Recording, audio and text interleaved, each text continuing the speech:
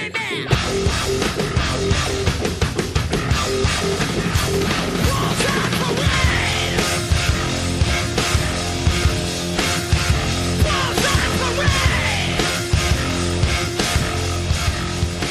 and welcome back to the Blues on Parade podcast, where all we do is talk Chelsea and talk shit about everyone else.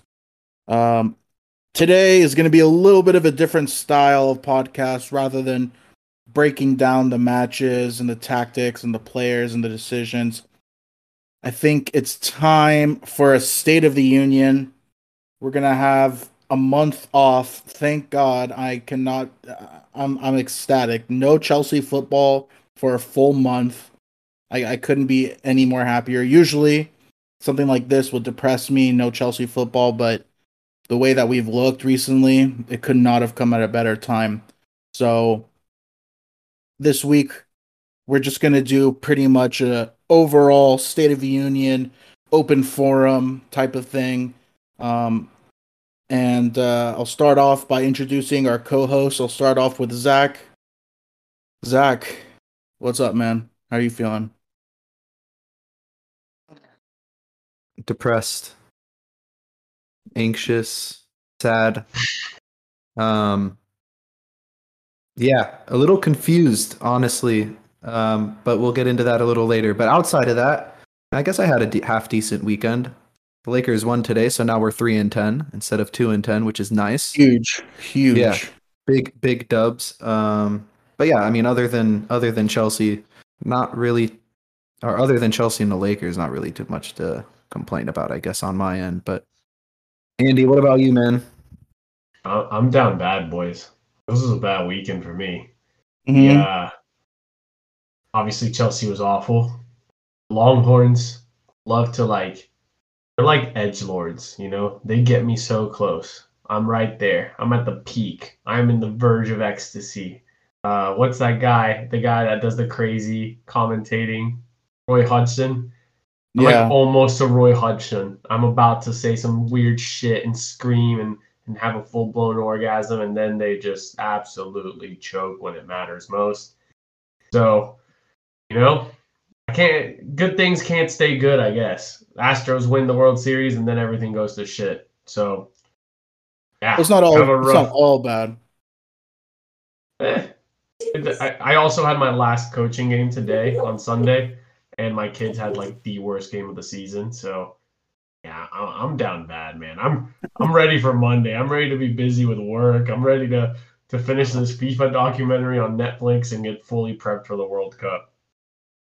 This World Cup that shouldn't be happening, that was proved to be the bid was won due to corruption, and still going on somehow with a lot of other internal issues within the country. It's going to be lovely. It's going to be a lovely World Cup. So let's start off just giving a quick summary of Potter's tenure since he took over the club. So in 14 matches, we have 7 wins, including the Champions League wins. I think we have more Champions League wins than we do Premier League wins, which is funny. So in the league, we have wins against Palace, Wolves, Villa, then 2 wins against Milan, a win against Salzburg, and a win against Zagreb. 3 draws against Salzburg, United, and Brentford, and 4 losses against Brighton, Arsenal, Man City, Newcastle. So when you're looking at the teams we lost to, I mean, obviously Arsenal, Man City, Newcastle, those 3 teams are understandable to lose. Brighton has been phenomenal lately. They've been beating everyone. So again, it's not the worst loss, but the results are just not there. I think in the last 4 Premier League matches, or is it 4 or 5? We don't have a win in the last 5 matches. I think we have Premier League matches, 3 losses, 2 draws. After losing Reece James, we have 3 wins, 2 draws, 4 losses. 3 losses in a row after losing Chilwell. Looks like Kovacic and Thiago Silva are not able to start back-to-back matches, understandably so. N'Golo Kante, he's been out and he's going to be out for the foreseeable future. Beyond that, just overall, it seems like the club and the team lacks an identity, which is probably the one thing that fans complain most of. You see Potter playing a lot of players who are out of form, um, playing people out of position. We're going through somewhat of a formation roulette where we don't see the same formation back to back matches, and then when we see something we like, he switches it up again. Um, and going back again, I went over the key injuries, and obviously that's a huge reason for our drop in quality of play. But I think there's a lot of other things going on right now that I would say rightfully bother and cause a lot of Chelsea fans to complain and to be, fearful for the future. Um, but I think this season might just be a wash. I'm not entirely sure whether up four is realistic anymore, which is very unfortunate. I don't even know if top five is reasonable at this point. I think we're sitting in ninth place, eighth or ninth place right now. Eighth place, only a couple points back from United. But Zach, I'll start off with you. What are your thoughts on the current state of things?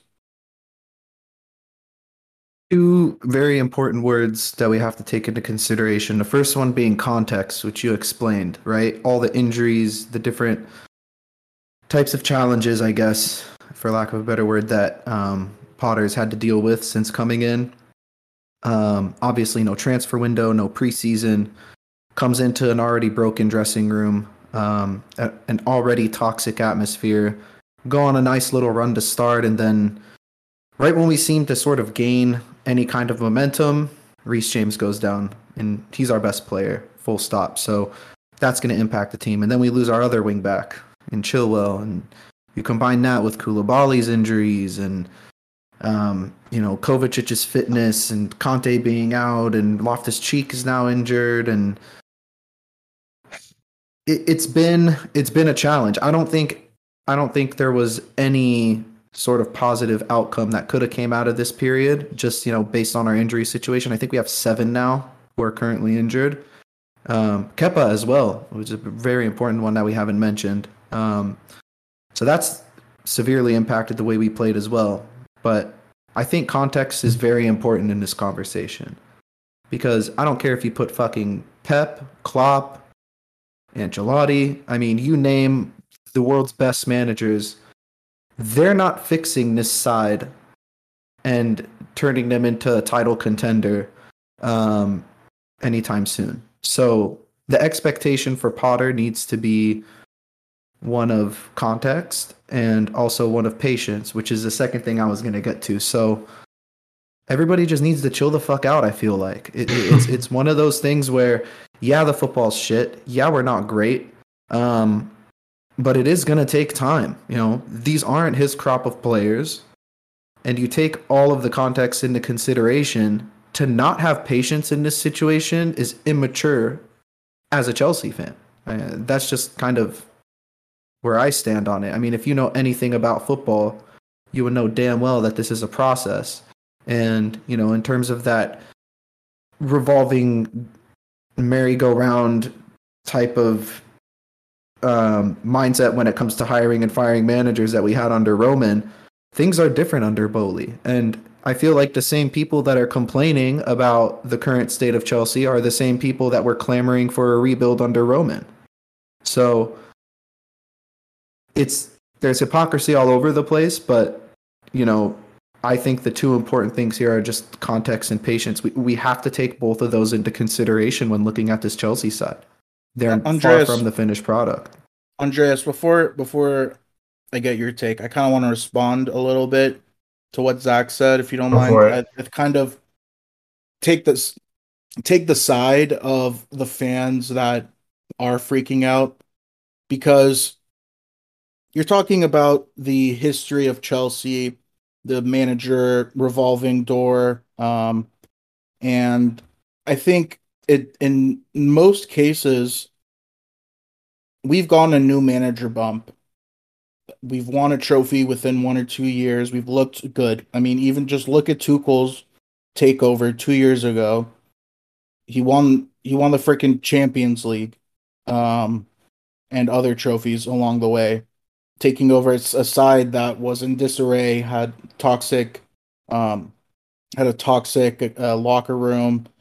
All these issues that you described, he had that as well, and he was able to salvage it. And I think, the quality of players, it's not much different than what we have right now. Obviously, we have injuries, but I think the expectations are warranted based on the previous performances of new managers. And to be honest, Potter, he hasn't been. I mean, he's losing winnable games. I mean, and drawing winnable games. So I think that it is. It's not very fair, but it is fair to question whether he is the guy. You know what I mean? Like, for you to have blind faith, and I'm not saying you have blind faith, but for anyone to have blind faith in Graham Potter and to think he's the real deal, no matter what, he should stay. And we have to go through a couple of years of him buying players that he wants, adjusting everything. That's not. I don't think that's fair either. I think that's probably just as unreasonable as the people who are on the other side calling for his head already. Well, then let me give you a rebuttal to your rebuttal. Mhm. Because Tuchel did have a bounce, but Tuchel also had a 2 years younger N'Golo Kante completely healthy that season. And we know how important N'Golo Kante was to that side when Tuchel came in. I think that is part of the context. Tuchel did have a bounce. It still was like scrappy 0-1s, 2-1s, scrappy results. And you're right, the quality overall of the squad wasn't much different. He inherited basically the same squad. The big difference is that the world's best defensive midfielder in N'Golo Kante was fully healthy and available for every big match. We have a I mean, 25-year-old Dennis Zakaria, okay? Yeah, you're right. He's the regen of N'Golo Kante, sure. I think that's part of it, right? It's Tuchel came in when the squad was healthy, the squad was strong, and like I want to say like it was good because things were so bad under Frank, but at the end of the day, he got top four again. Frank got top four, Tuchel got top four. I don't see a Premier League trophy there. We haven't been any closer to that trophy. We've always been good in the cup competitions. Lampard did fine in the Champions League. He didn't win it. Tuchel did, and props to Tuchel. I'm not going to downplay that. But Lampard made it to FA Cup finals. Tuchel made it to Carabao Cup and FA Cup, didn't win either. So, like, outside of the Champions League run that was extremely dominant, and I have to give him incredible credit for that, I can say that, sure, we didn't have 14 matches in, we didn't have a manager bounce that you're talking about, but 7 matches in we did. We were unbeaten in 7 matches under Potter, and then came the injuries. And I think that's where it kind of just went for a complete turn. Because a month ago, or not even a month ago, 3 weeks ago, when things were great, nobody was having this conversation. Yeah. I think people are spinning like tops and, oh, now it's bad again, and now it's complete shit. And, well, where were we a month ago? We were dominating the Serie A champions back-to-back weeks. When we were out of the Champions League at that point, we were out. We weren't even going to make Europa at that point. Bottom of the group. We were hoping to make Europa. We had to beat Milan twice just to have a chance, and we went unbeaten. We went unbeaten in the league until the injuries piled up. So, like, Yeah, it sucks. And we were seeing, and that's the other thing, we were seeing things happen early on. We were seeing vertical passing. We were seeing our midfield make runs past the front three. We were seeing not cross and pray, which was how things were looking at the beginning of the season. And it went downhill immediately. And my question is like, is that down to the manager, or is it down to the fact that there is zero plan B available anywhere in this roster? And I think that's kind of where like now Potter has to do all this crazy shit and it's not working. Like I hate the chop and change. I've been praying for a 4-3-3 every single week since Lampard. And I haven't gotten my wish. But like I was not going to be able to predict that N'Golo Kante was supposed to come back and he hasn't. Kovacic has been playing injured now for 2 months. Thiago's age is showing and can't play every single week. Koulibaly got freakily hurt. Cucurella, Zach can tell me whatever his diagnosis was that one time and missed 3 games. Chilwell's gone for the rest of the year. Fofana's gone for like a shit ton of time. It's like, damn. So people want to point at the 300 million investment, and 80 million worth of it is gone before we even saw him under the new manager. So like this break couldn't have come at a more perfect time, because now I can breathe and think, okay, Potter gets to really have a slight preseason because most of his team is gone for the World Cup. But the main contributors that are left behind, your Chalobah, potentially Reece James back from injury, potentially Fofana back from injury, Kante back from injury. Like, key pieces of the puzzle get to stick around and learn from the manager for a bit. And I think that people are jumping into this like negativity way too soon into a season. We're not even into the 50% mark. And you mentioned it too, Sam, the losses outside of Brighton. I don't care that we lost to Arsenal, Man City, or Newcastle. All 3 of those teams were always above us on the table this season. Like, those were losable matches. It is what it is.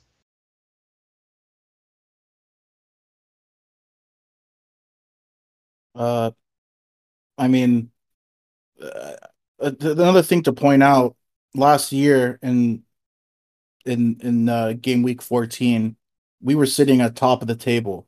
We had 33 points. We had a plus 27 goal differential. This season, we're in 8th place with an even goal differential. It's the drop off from this year to last year is huge, and I don't know how fair it is to blame it on a couple of players. Like, yeah, they obviously are big, but it's a big guys. It's a big off. So what happened? What happened right after the game week 14? What happened? Think long and hard. We lost Reece James and Chilwell. Who would have thought? Whoa, crazy! Our super dependent on wingback team goes to shit without our wingbacks for 2 years in a row. Yeah. Zach, you wanted to add something?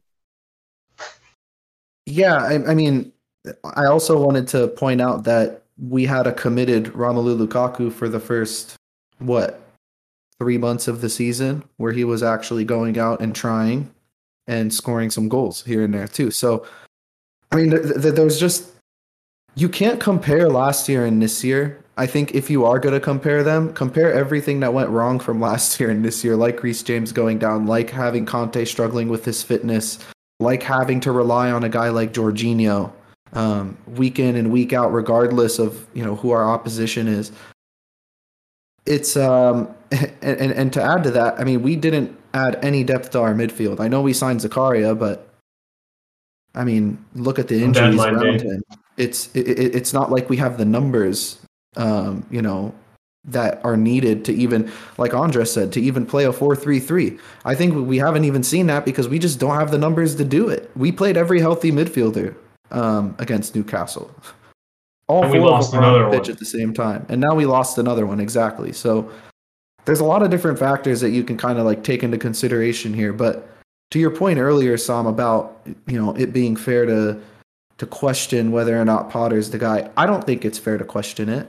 I think it's fair to criticize him. I think it's fair to go out and say, okay, why is he not starting Pulisic, or why is he not playing Broja more, or why is he playing Gallagher and Mount behind a striker? I think it's okay to ask those questions, but to make a judgment this soon,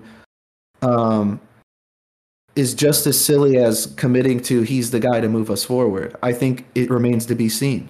We need a larger body of work. We need him to have a transfer window that is acceptable to him in terms of bringing in the player personnel that fits his profile. And we need a preseason. We need a healthy squad, man. It's just something that is impossible at Chelsea Football Club the last couple seasons in terms of just guys being available. And, when you lose a massive amount of players like we have this season, there is going to be a drop off. And to my point earlier, I know it's a what if scenario, but Pep, Klopp, nobody can turn this around and make us a championship side overnight. That's not what's going to happen. It's going to take time. There's going to be more road bumps. We're going to lose more games. There's going to be ugly matches. And until we're completely healthy and have a run of 10 to 15 games under our belt with a fully healthy squad, I'm not making a judgment on his actual merit as a coach. Granted, he has made some bonehead decisions lately. I'm not discounting that. And to be clear, the goal is not to become a championship side, as Zach said. Obviously. That's not our goal. Title winning side. Sorry, it's the American in me. But like what Zach is mentioning, like, it is fair to criticize, right? Like, we've seen now him try, and he swears they're not wingbacks, but playing Pulisic and Sterling at wingback was a fucking awful choice. Or, like Zach alluded to, playing Broja and then giving him zero creative players right behind him because Gallagher and Mount are not creators, left him completely isolated. Like, little choices like that, you question, and like, they're not correct. But then, like, for example, today's lineup, it was Mount, Gallagher, and Broja up front. But God, against Arsenal, it was Aubameyang, Kai, and Sterling, and I shit you not, I will never be happy with that front three ever again. Like, I don't want to see that front three, at least for a bit, because that's supposed to be the strongest front three on paper, potentially, that we have at this club. And it was by far the worst offensive performance I've ever seen. So, like, at some point, it's like, damn, okay, so he was playing out of form players. We have Mason Mount, who hasn't done anything in like 8 weeks now, it feels like. 8 matches, excuse me. And then you have Sterling, who, since Potter arrived, has become allergic to scoring. And they were getting a lot of minutes. But then it's like, do we really want to play Ziyech instead, who's been completely disrespectful of the club and just kind of been phoning it in for the whole season? Like, at some points, it's like, what else can he do? Like, Lewis Hall, that's the one thing I want to give him complete praise for. He's bringing up a guy that's been doing well with the academy. He brought him on back-to-back matches. He's doing well. But it's like, okay, now if you did that, do it for somewhere else. Like, it worked once, try it again, because I don't want to see Ziyech step on the field. I don't want to see RLC at right wing back. Bring somebody. I'm sure there's a right back somewhere in the academy that we can deploy for a match or two. So, like, yeah, you didn't really have a choice. Yeah, I think it's a lot of teething, a lot of like. I think it goes along. Like, I think having a preseason goes a long way, because he had to jump in. He sees the squad on paper and goes from there. Like, he's not familiar with Cobham at this point. Like, no manager outside of Chelsea should ever be that in depth into what Cobham is producing and what they have cooking. Like, he's learning on the fly, and it's not just on the fly. It's 2 matches a week, traveling across Europe for Champions League. Like, people are quick because they want to see the manager bounce that we've always seen before. But I think there's so much season left. The teams above us, like Brighton, is not going to finish above us. They're good. They're fun to watch. And props. Why is Brighton above us? Props to Graham Potter for the work he's done since he got there in 2019.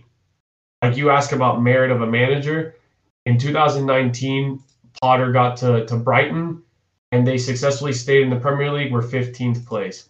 2021, 16th place. 2 seasons, right? But now this last season, 21-22, 9th place. So that's a jump from relegation battle to like safely mid-table, pushing for for Confederations League or whatever that's called. And then this season, 7th place. And when he left them, they were 4th place. So, like, if we're going to talk about a manager that can give you long-term stability and progression over time, I'm seeing it right in front of me. 3 seasons, he went from championship to promotion, right? Stayed in the league, which is extremely hard to do from a team that's recently promoted, and then jumped to mid-table, and now his team is pushing for Europe.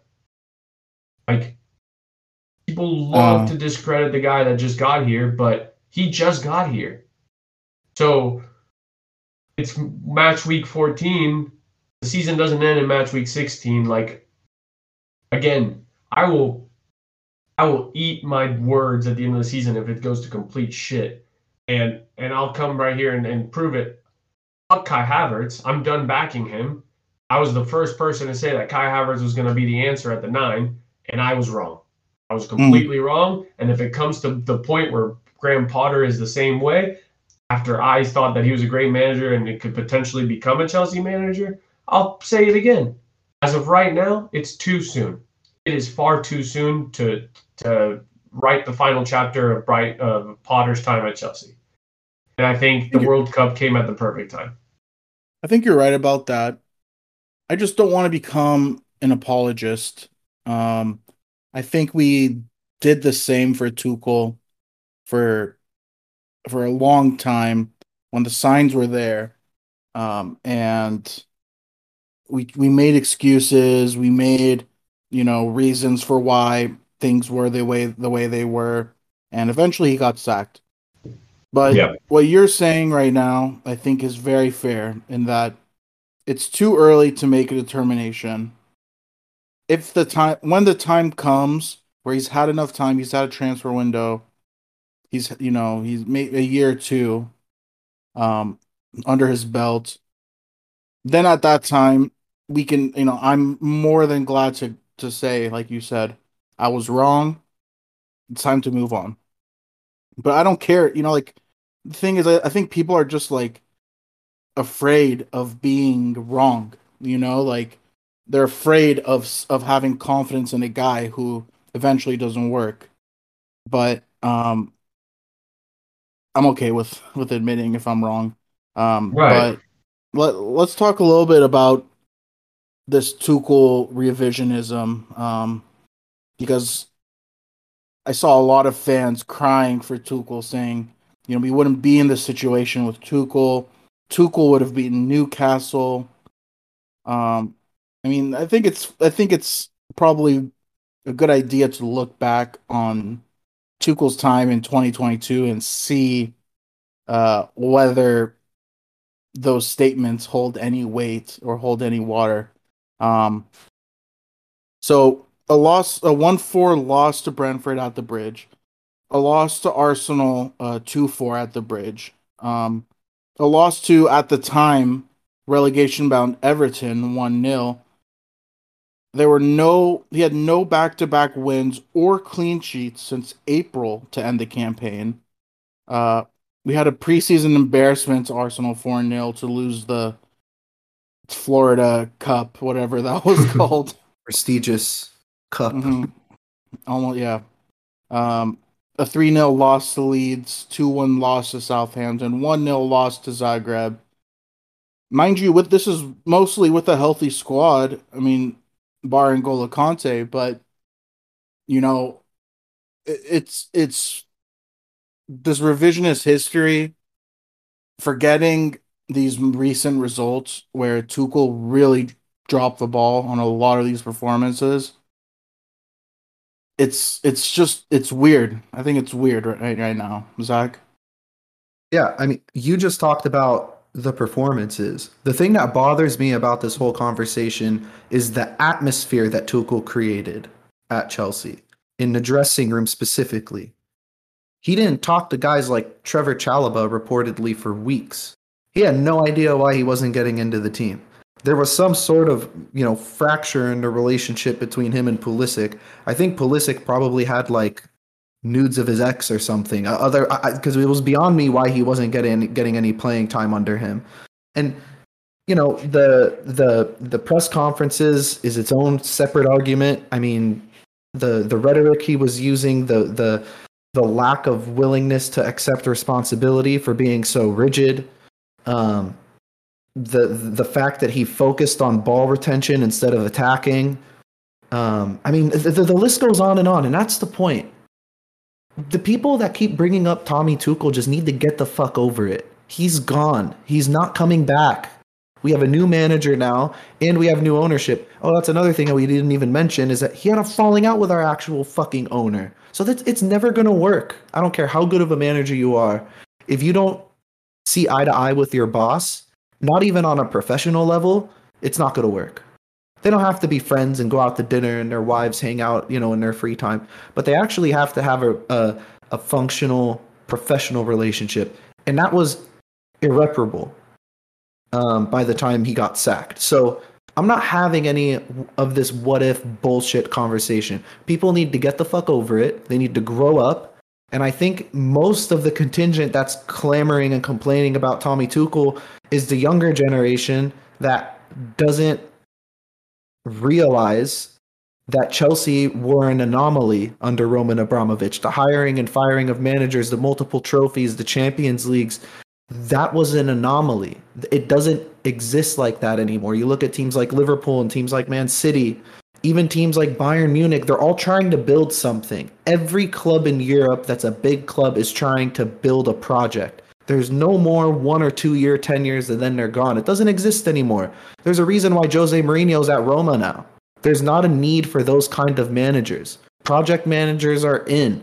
You have to invest the time, you have to invest the money, and you have to see eye to eye with the ownership and allow the manager the space and time he needs to actually develop his squad. It's so ridiculous to me that we're still having this conversation at this point in the season. Like, it's not helping anybody. It's definitely not helping the atmosphere around, just Chelsea fans in general. It only creates toxicity and division. And right now, more than anything, we need to kind of stick together, because look at the fucking results. Talking about Tommy Tuchel is not going to turn it around. And guess what?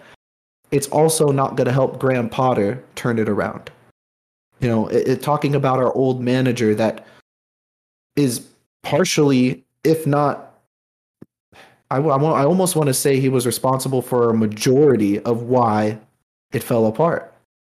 So people on Twitter, what they're going to say is not going to help or hurt our manager. No. I'm talking about the atmosphere around the fans. Like, we have to manage our expectations, guys. Like, it can't always be title or bust, every single season, regardless of the managerial situation. Like, we sack the manager mid-season, there's gonna be fucking road bumps. I don't understand this lack of just common sense. Zach, the truth is, like, this team is not. Sam, thank you for recapping 22 under Tuchel, because people are rewriting their history and just pointing out, like, oh, but Tuchel beat Pep 3 times in a row. It's like, I don't give a fuck. Like, beating Pep 3 times doesn't win you the Premier League title. And we haven't won that since fucking Conte.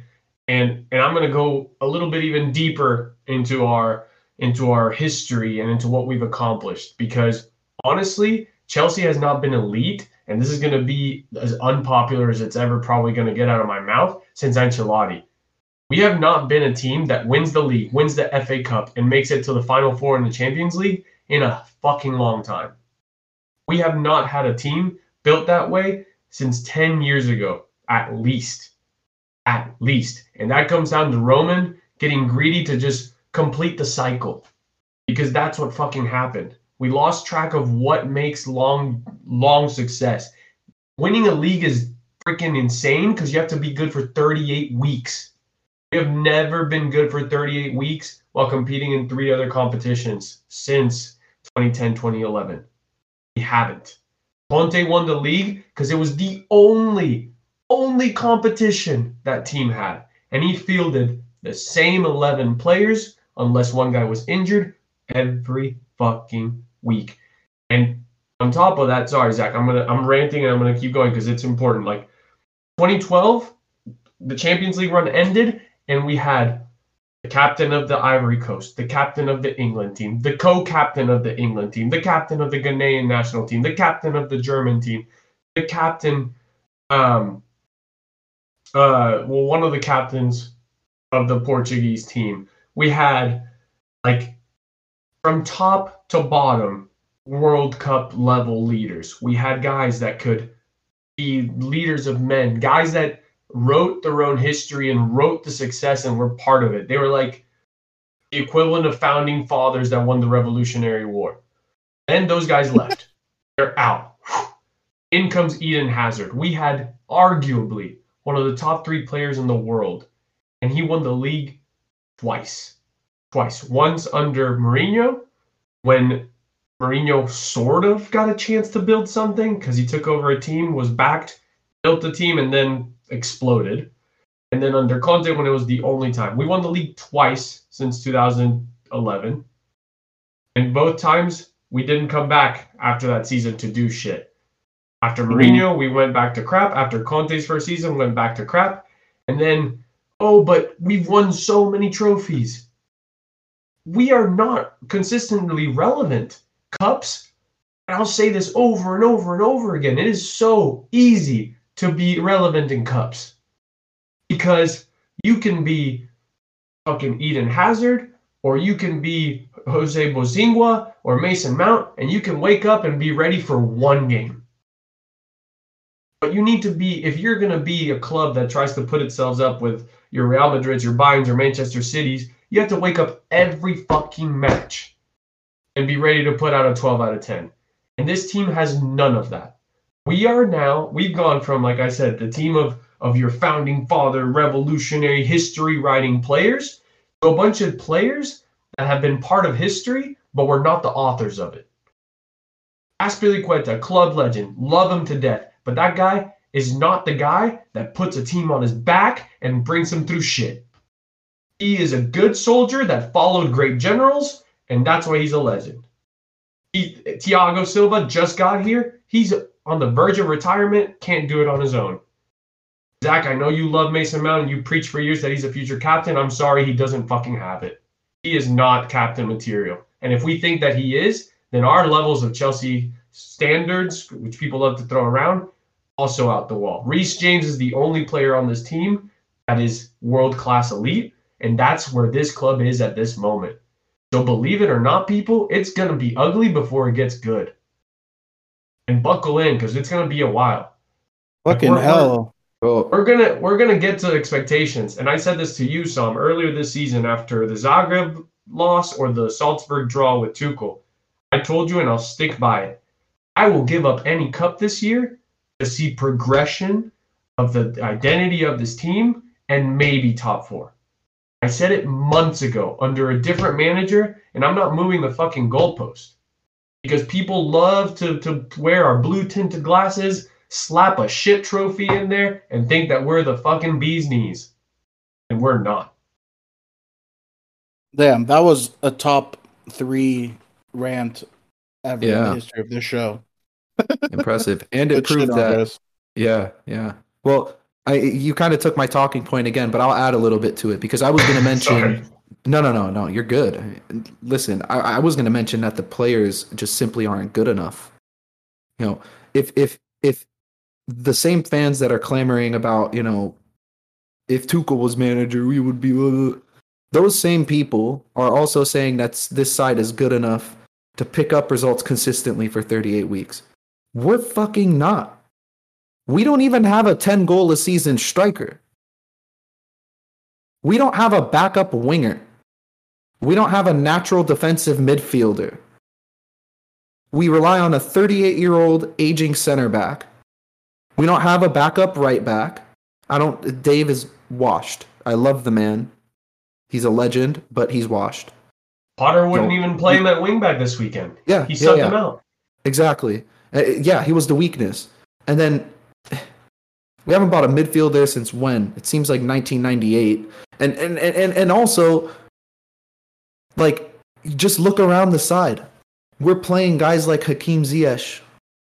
We're playing guys like, no offense to him, he's been awesome lately, but guys like Lewis Hall, unproven guys. We're not fielding, Prime Dave on the left and Ivanovic on the right, and Prime Cahill and JT in the middle and Peter Cech right in behind them, or Courtois behind.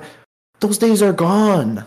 That team is gone. We don't have a Fabregas type player in the midfield that is willing to, see a pass or play a ball over the top. We don't have a natural defensive ball winner in the middle of the park. We get outmuscled every single match. Like, look around and look at the team sheet. I beg of you, go back, look at Mourinho's first team, and look at Potter's first team. Just compare the two. And then let's have this conversation of we should be winning every fucking game. The fact is, we're a mid-table side. The proof is in the pudding. We're eighth. Right now we're eighth, right? I think, yeah. Eighth place. Yes. We're fucking mid-table. We need to get over the fact that we're not going to win the league. If we make a push for the Champions League, even if we get to like the round of 8 or the round of 4, that's a bonus. The FA Cup, whatever. I'm on the same boat as you, Andy. I just want to see some sort of path for this team. I want to be able to look at the side at the end of the season, say, we need to address X, Y, and Z because we need X, Y, and Z. Not we're going to be linked with 3 different profiles of strikers and 2 different profiles of center backs and 0 midfielders. I don't want another window like that. I want to see some sort of ideology. I can't think of the word right now, but just an identity, whatever synonym you want to bring up. We need to see some form of that going into next season. If I see that, I'm good. I'm just like you, because we're not good enough. The team isn't good enough. The players aren't good enough. It's just the facts. You're going to compare Kai Havertz to Didier Drogba? Get over yourself. Are you going to compare Kovacic to fucking Michael Ballack or Lampard or any of those? No, you're not. You're not going to compare him to Cesc Fabregas. You're not going to compare Raheem Sterling to Eden Hazard. You're not going to compare a 38-year-old, Thiago Silva's been amazing, but you're not going to compare like a 31 or 32-year-old Koulibaly to a Prime Cahill or a JT. Get the fuck out of here with that. It's nonsense. We're not good enough. We need a serious overhaul. But besides the identity, Zach, I just want to see players leave. I think we need 8 or 9 of these guys out, and whether or not we promote players from the youth team or bring back guys from loan, and also a little bit of investment here and there to just kind of fill in the gaps.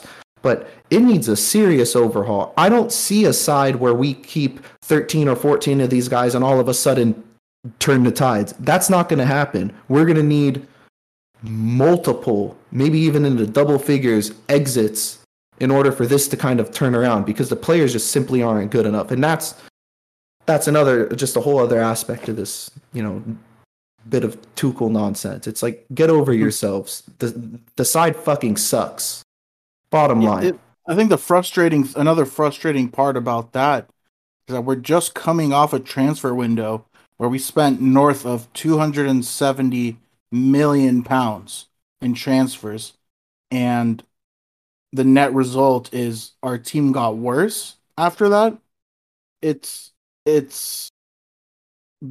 think that is more frustrating than anything else. That we went on this huge spending spree. We brought in players. A lot of them were redundant. A lot of them were busts. And it hasn't improved the squad. In fact, it's on the opposite. It's made us worse. And we got rid of a lot of the dead weight too. So I don't know. Andreas. So my question, Sam, is like, whose fault is where the squad was when the summer came? Because people, just like the Tuchel revisionism, they're calling for Roman and the former regime. And because of the former regime, we lost Rudiger on a free. We lost Christensen on a free. We kept Alonso for far too long. We kept all these lone players that were Drinkwater, Barkley, Zappacosta, Batshuayi, Baba Rahman, Emerson, all these guys that were never going to be on the first team. all in the team, and sure, we got rid of them, but like, sure, we invested 300 whatever million, and I see that everywhere too. But they weren't ever like those were spent out of like desperation. Rudiger leaves and leaves late because of the whole shit show that went down with Roman and his links to Putin, and the fact that we just didn't give him a salary when we should have after he performed well. And then we also have new ownership that can't start signing players when the window begins, and we have it's like we have a weight tied to our ankles and asked to run a race. So like the Koulibaly move, fuck it, it was quick, but it was the only thing that was going to happen because guess what? De Ligt was off. We offered De Ligt, but guess what? Tuchel decided he's too cool to make a phone call and convince a guy to come play here. So then we go to Koulibaly. You signed a center back. Okay, that's one. Christensen was gone. How do we replace him? Shit. Koundé, we want Koundé. Oh, Tuchel's too cool to make a phone call again. Lose Koundé. Fuck, okay, overpay for Fofana because Leicester's shit, so they're going to have to get some money because they have no money. Overpay for Fofana. Left back. We could have had a left back years ago. We could have looked for plenty years ago, but we waited again. Overpaid for Cucurella because it's almost the season. Preseason is almost over. And shit, Brighton doesn't want to let go of their player of the year. Raheem Sterling. We let go of Werner Lukaku. We had to bring a replacement. He was cheap, but it was just all of these were desperation moves for moves that were gone. It was never improvement. I get it was 300 million, but this was all people stealing money from our pockets because we had no other option. And that's the part that, like, again, context matters a lot to me because sure, it on paper, because of a price tag, you think, oh, we're trending up. But in reality, the hole was so big that to even get ourselves close to out of that hole, 320 million had to make way for that. People are just dumb. It just comes down to people being absolute fucking numbnuts. They can't think for themselves, so they latch onto a narrative and like to run away with it, which I feel like if you approach anybody with the Tuchel revisionism mindset and actually ask them, give me valid, logical reasons why you think Tuchel would have turned this around, they'll struggle to find one. It's just they're angry just for the sake of being angry, and that, I mean, to me, that's what it feels like here.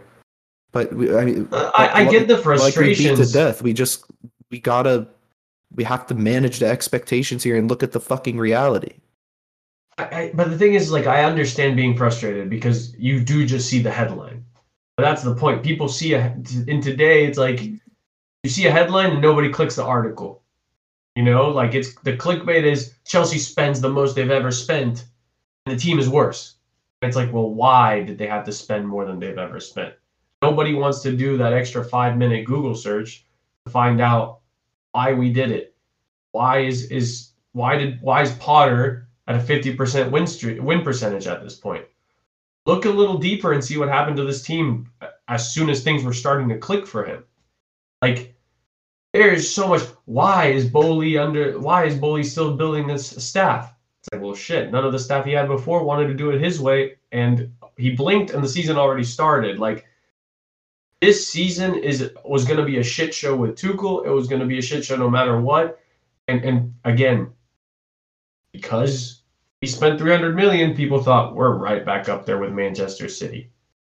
Oh man, like, it's okay that we're not there right now. As long as we will slowly build our way up there. Like, I'll put it this way. Xavi with Barcelona, shit beginning.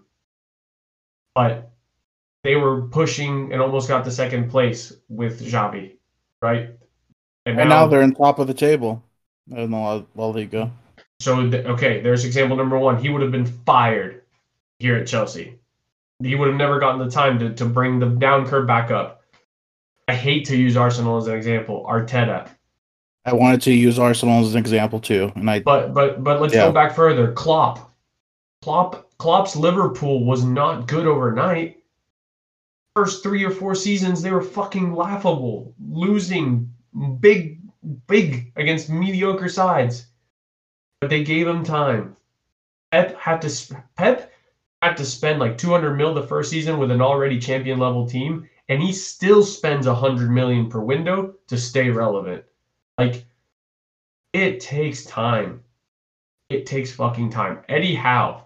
Who the fuck would have thought that Eddie Howe would turn around Newcastle? And here they are, third place, one loss, the most stubborn defense in the fucking league.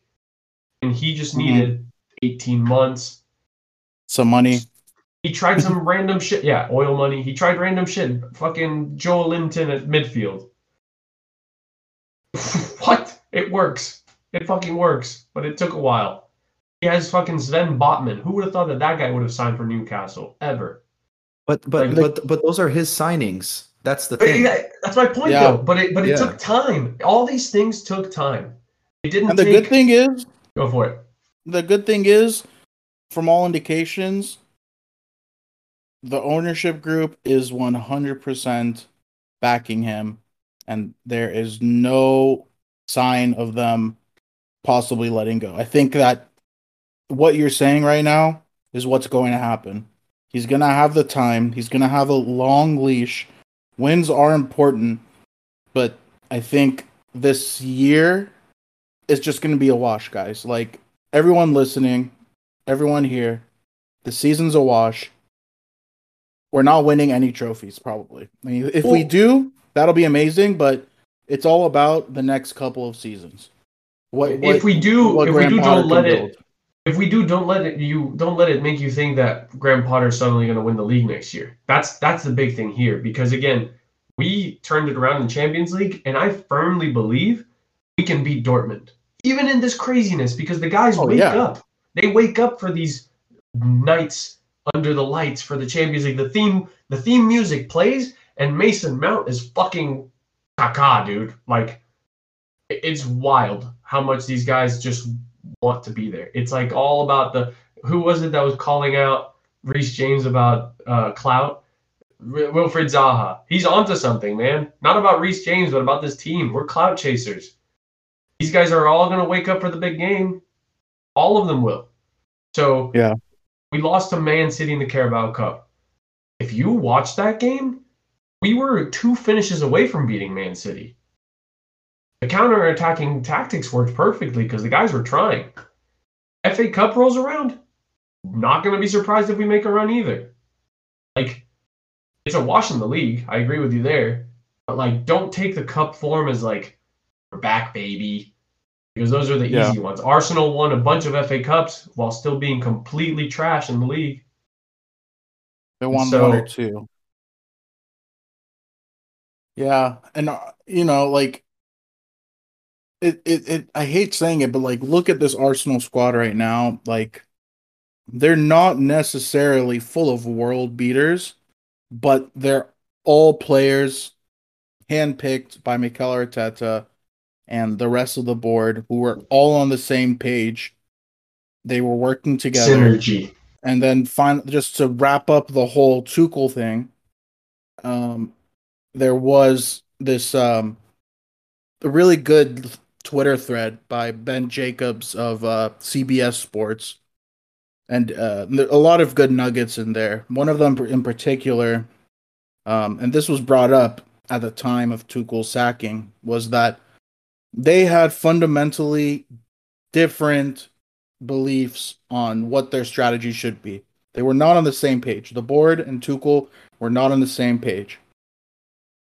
I think now, I mean, maybe this might be naive. This might be me being, just like pro Chelsea and a fan and supporter. But I want to say that the club, there's no way the club would have brought in a Graham Potter if they weren't aligned on the same vision, because it would have just brought them into the same mess. And because that's the case, I think that we probably have a good shot of building something. But I don't know if there's anything else in that Twitter thread, because it was really good. Look up Ben Jacobs on Twitter. I think he's at JacobsBen, if you haven't read that thread yet. Is there anything else on that thread that stuck out to you guys that you want to mention? No? Okay. Well, I think the next part we can talk about what truly got us to this point. The quick ownership change, of course, the short time frame for the owners to implement their plan, the shit squad that still kind of remains here, which was, it was inherited by the last ownership group again.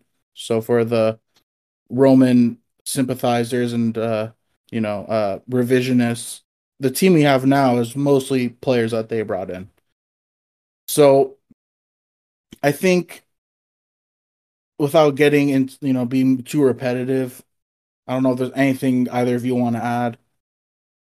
It's just going to take time. We have to relax. We have to accept the fact that this season is a wash and not expect anything out of it, to be honest. Zach, is there anything you want to add? No, just everybody needs to check their egos, their Chelsea egos a little bit. Look at the actual facts. And yeah, I mean, I mentioned context and patience. Yeah. Beat that horse to death, but those are very important things that people don't seem to keep in mind nowadays. So yeah, I don't know about you, Andy. Do you have anything to add? I mean, like I said, I'm not going to move my goalpost. I think this team, even in all this shit, I don't think Newcastle, Tottenham, Manchester United, and Brighton are better than us. I don't think that. Mm-hmm. Healthy Chelsea, I think there is plenty of season. I think slowly but surely Potter will understand this team. Again, every other manager above us, outside of De Zerbi or whatever, whoever took over for Potter, had a full 3 months plus multiple seasons with their teams. I expect Bowley to finish building the staff before the January window. I expect it to be happening while the World Cup is happening, especially. And I think that, we are, in a weird way, in all this chaos, like, good things will happen in terms of acquisitions and such. We know the Nkunku rumors are coming, and God knows I'm ready to just let Kai walk for. Are they still rumors?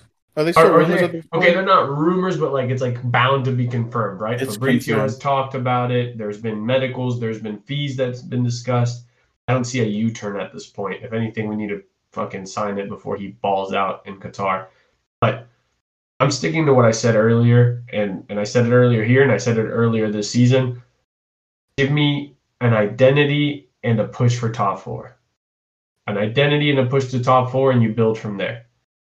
Because, again, a lot of shit happened in like 6 months ago. We didn't even know if we were still going to have Chelsea Football Club. So, yeah, I'm going to stay on the positivity side. This isn't me blindly backing Potter, but I also don't think that 14 matches with the situations that occurred after 7 of them means everything. We've learned everything that there is to learn about Potter. One last thing is, like, people think Potter sucks too just because he's not sexy when it comes to like his speaking to the public, and it's okay to leave the intensity, the emotions, and your honesty away from the cameras. Like, I'm okay with that as long as I see changes on the pitch over time. I don't need him to tell me that he's going to drive a bus through 7 countries. I don't need him to tell me that he's building an unbeatable team. I want him to show me. And that's going to take some time. All right. I think the last thing we can talk about is just this World Cup break. Where do we go from here? The rest of the season, expectations. Zach, I'll start off with you. Do you think that this is good timing? What do you think this break will lead to? I mean, based on the players' reactions on social media, I mean, they're definitely feeling the brunt and the pressure of, not picking up results or not even having decent performances. So I know that's weighing on the players. Like Mason Mount tweeted out something today. Koulibaly as well, just different guys basically saying that they're going to come back stronger and focus on their game and whatnot. Look, I think it's the perfect time, like we said. If there's any moment where the guys need, a month off, those guys being the ones that aren't going to the World Cup, it's now. And then the guys that are going to the World Cup, it's a good distraction for them. Now, obviously they have to come back healthy.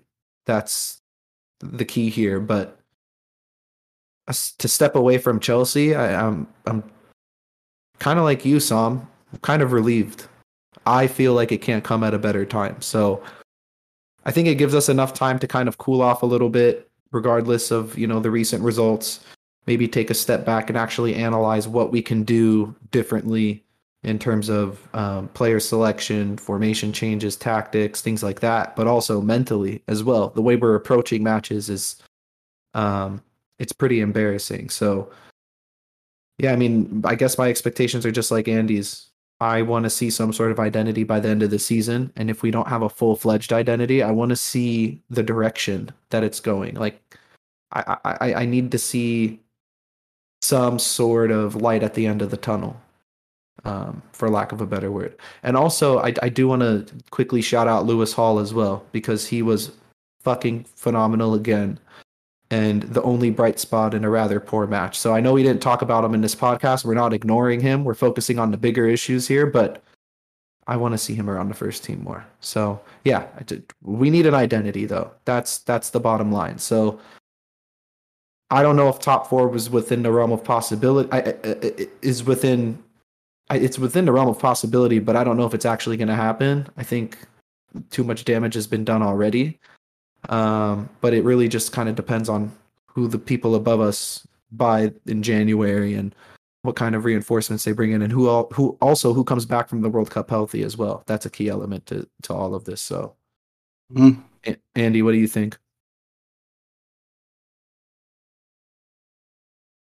Everybody, just take a break, enjoy the time off.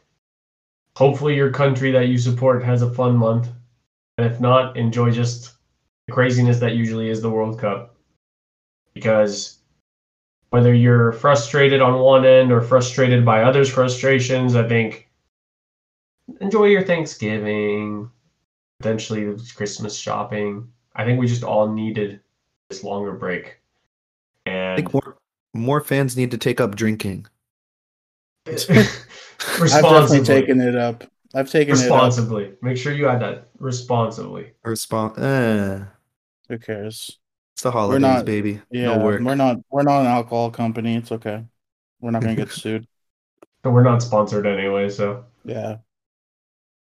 All right, I think that wraps it up. I don't know if there's any final thoughts from any of you, either of you, but I think we, put it all out there. We understand the situation, what's to come, what our realistic expectations are going to be this season, and I think it was a bit of therapy. It was a good therapy session for me. But make sure, for those of you who are still listening, make sure you follow us on Twitter at Blues on Parade Pod. Actually, no, we're at Blues on Parade. Follow us and subscribe if you already don't. And until next week, we're going to take more than a month off. So until then, keep the blue flag flying high.